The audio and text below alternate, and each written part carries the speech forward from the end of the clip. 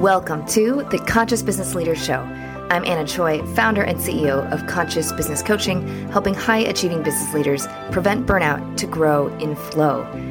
Our firm empowers the next generation of global leaders who will cause a tipping point in elevating humanity's consciousness. Join us for the end of the show, where we'll reveal how you can be our next guest on one of the fastest growing business inspiration podcasts on the planet in 15 to 20 minutes. Ready? Let's go.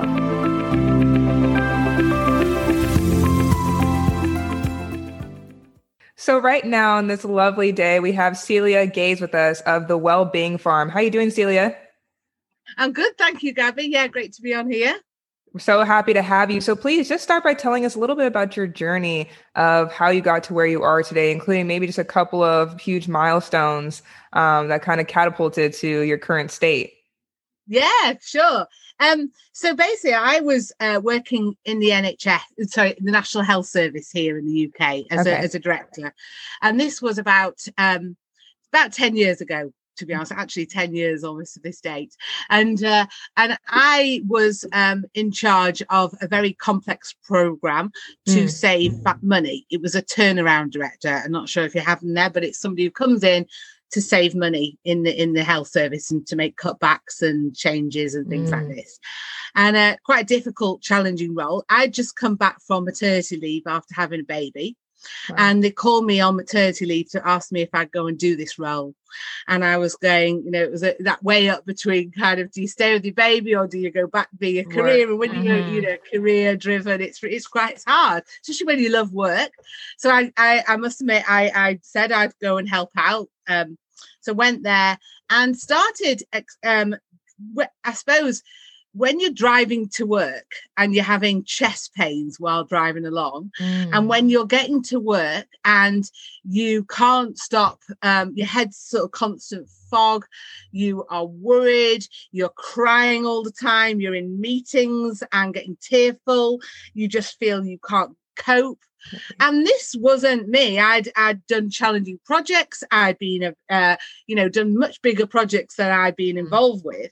And so I'd never really experienced work-related stress at all before up to this point. And I was like, what on earth is happening to me? Why am I, what are all these symptoms? Why am I like this? I'm not normally crying. I'm usually quite an outgoing kind of bubbly personality. And I decided to really have a look at what was going on with my life. And I went to the doctor and he wanted to put me on kind of medication and what have you. But I said, no, I want to go out and figure what is going on with myself. And it was one of these things where, so I went off, and instead of just going off and taking some time off, because the doctor said you have to take time off or else you're going to have a breakdown, basically.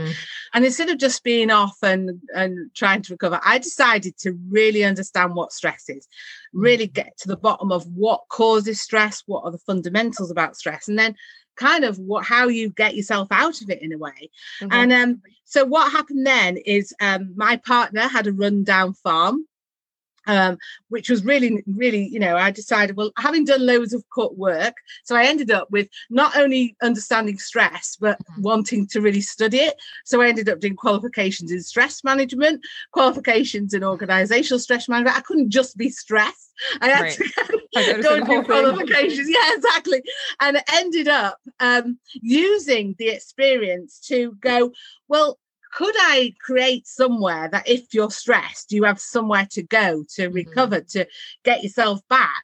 Where would you go? So at the time, there was these sort of 5 ways to well-being, which was, if you do exercise, if you have a lovely environment, if you are doing a hobby, if you're kind of in an environment. So I thought, well, actually, why don't I create a business to do this? Because part of the module of the course was creating a business or creating a building which minimizes stress.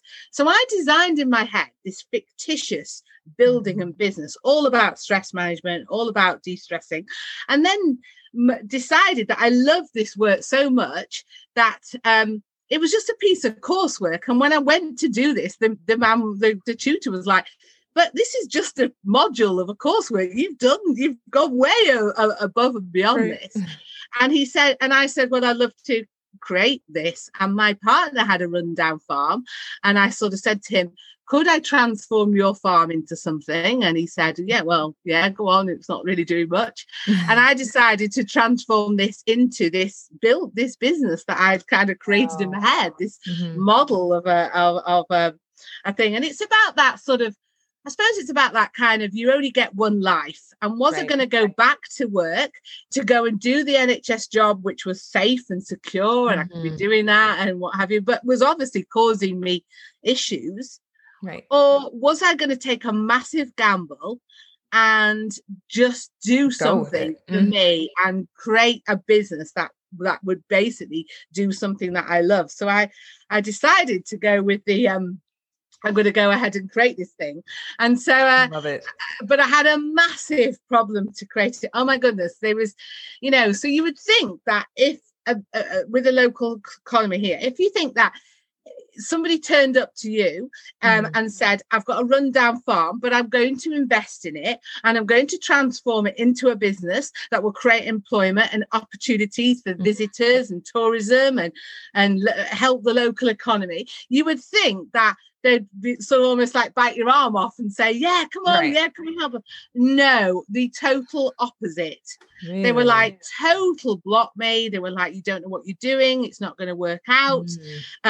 This is just not going to happen. And so that was like the first battle, was to get planning permission. And it was a really like massive battle that took, about 18 months to battle with this, trying to get this. And then when I finally get the planning permission, and then obviously having to get the funding, and I get rejected from 7 banks to do this model. And I'm like, but this is what is needed. And it was only because in my previous job, where I was working in the health service, every time you did something, it was very complex business cases, because obviously it was public sector funding. So you had to do big, complex business cases full of evidence. So my business plan for this business that I was creating was as equally as I'd written it, though it was some sort of massive kind of public sector scrutinized documents. And so I had somebody come along who took my 30-page business plan, simplified it to 3 pages, and it got accepted by the next bank who came along. So I think that's a key thing, to not keep your business plan quite simple. And I'm a great believer now in these 1-page business plans. That is all you need. And then basically having had all of that and finally get to open, I'd never in my life overseen anything construction wise. And when I look back, I sometimes think, what on earth was it? I mean, I must have had like a midlife crisis. Honestly, the most building work that I'd ever seen was maybe a plumber or a decorator, or I think I did a bit of building in a house. Little things.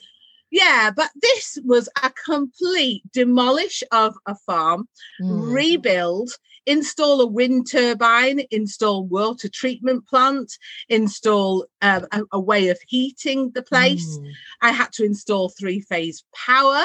It had to be built and designed. I had to liaise with architects, with builders, with electricians, with all the sort really of seeing your vision come to life. Oh my God, it was crazy, absolutely crazy.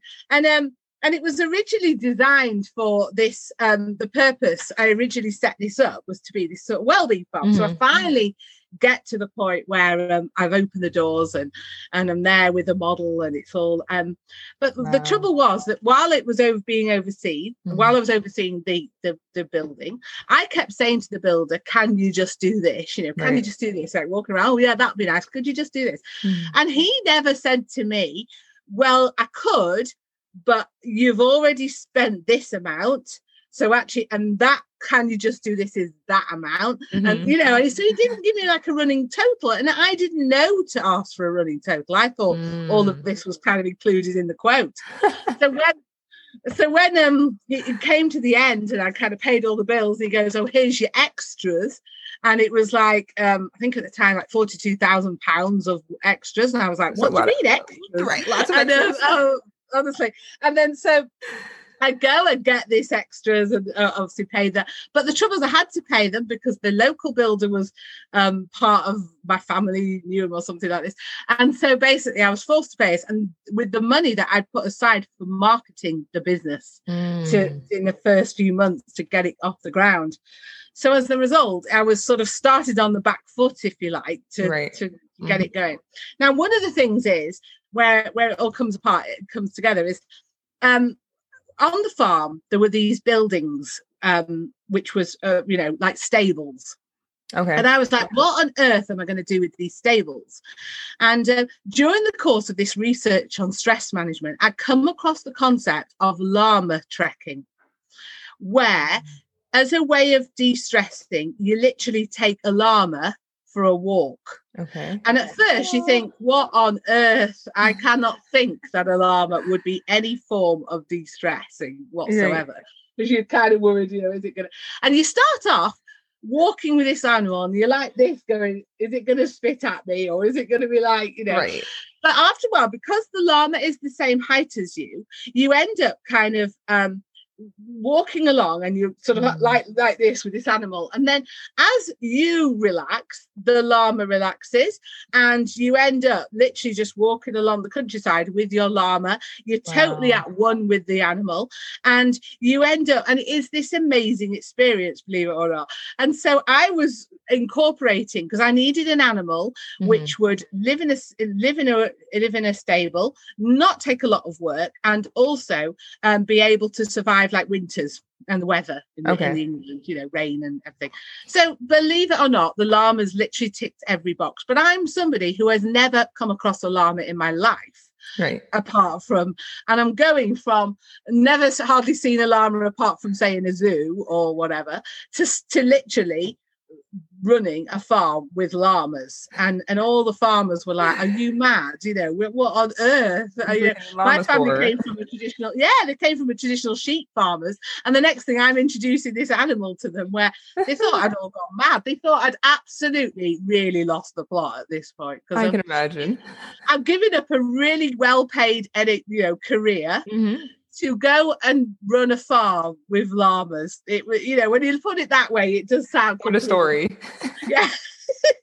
And so basically, it started off and it started off, well, but then, you end up with a, we opened in March, and in the UK in the summer, you've got the summer months, fantastic, but then you hit the winter, right? And nobody wants to go to a farm in the winter, when it's cold and raining and what have you.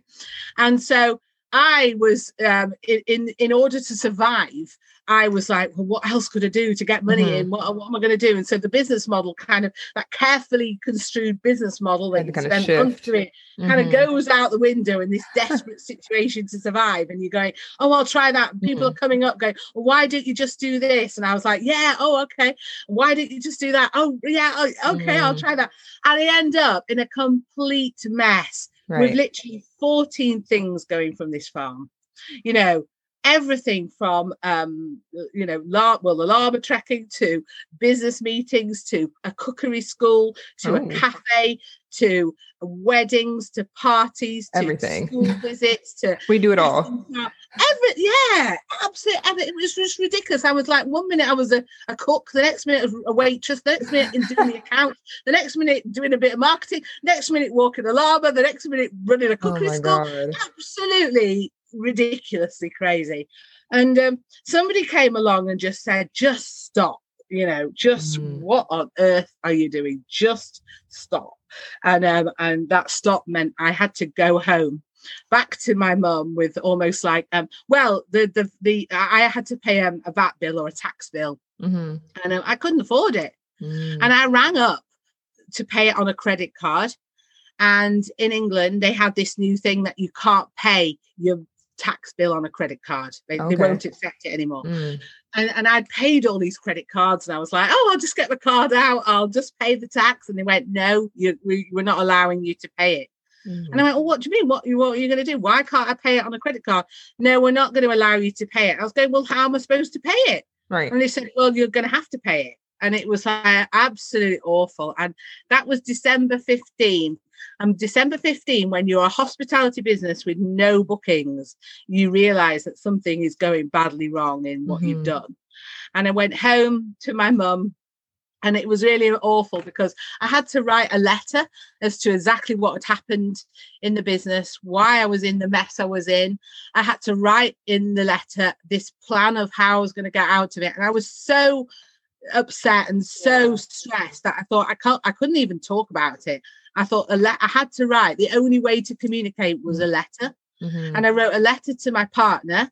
And I wrote a letter to my mum because they were the people who maybe wouldn't judge me as much as you just feel like a complete failure.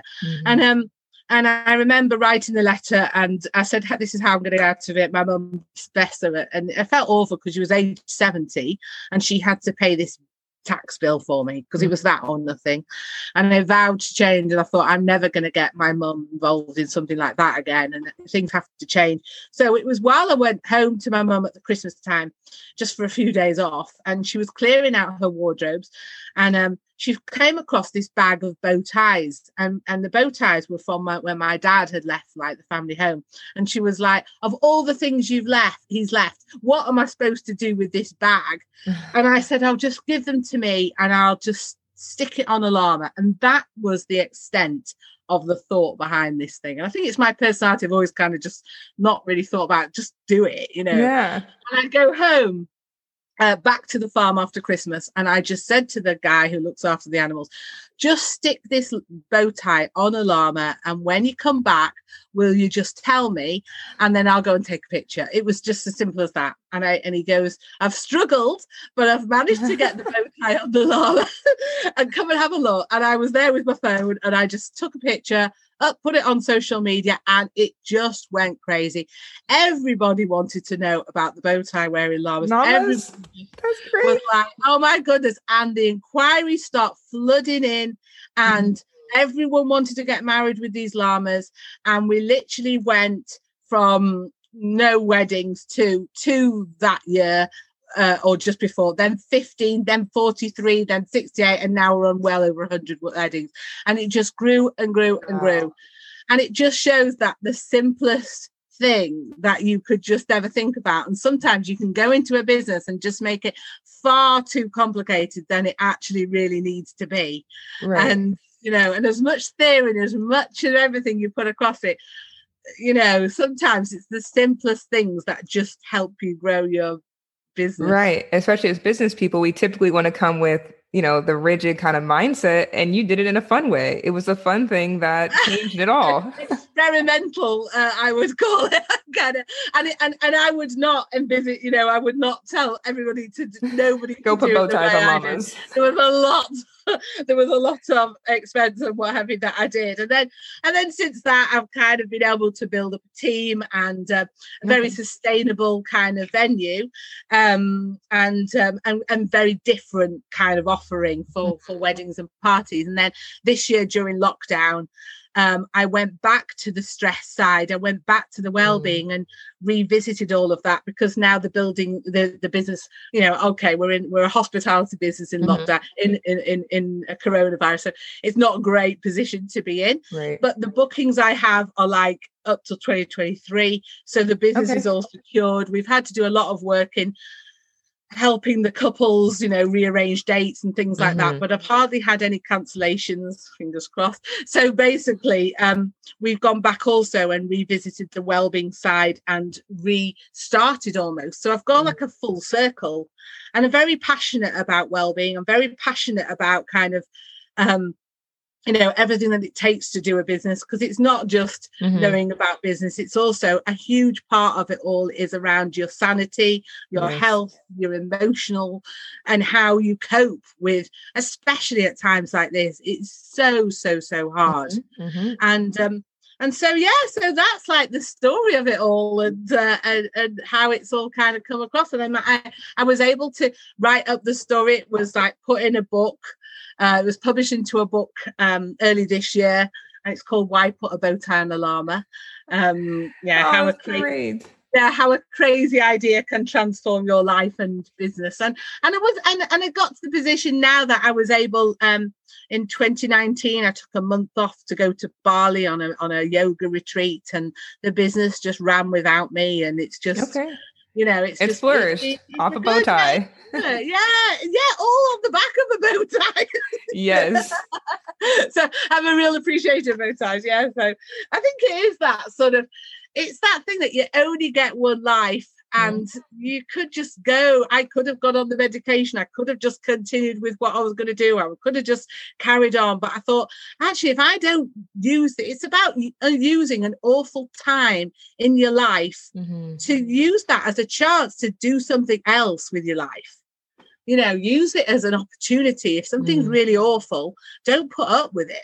Change your circumstances. And I didn't know anything about running a wedding venue. I knew nothing about running weddings or buildings or anything. Yeah, and sometimes you just have to do it, and it'll either work out or it won't. But you'll have lots of fun, but also lots of heartache. But at least you do something for yourself, and at least you're kind of following your own passions. Wonderful. What a journey you've had.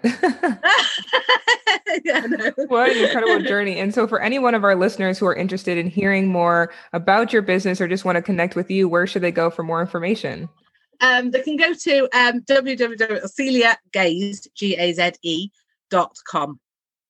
Wonderful. Celia Gaze, thank you so much for your time and just going through that. And so happy the llamas with bow ties could catapult your business. No worries at all. Yeah, that's okay. Wonderful. Thank you. Thank you so much. Yes. Bye. Bye.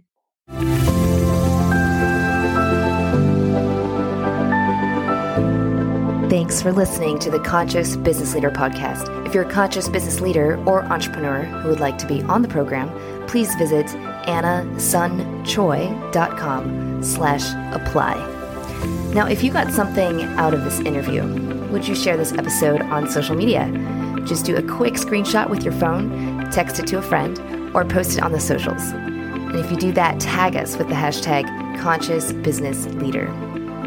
Now, can you also hook us up now to your podcast player and just give us a thumbs up or a rating and review? Your feedback helps us better empower that next generation of global leaders to cause a tipping point in elevating humanity's consciousness through being a loving presence. And while you're at it, hit the subscribe button. You know why? Because each week you're going to be inspired and energized 15 minutes a day.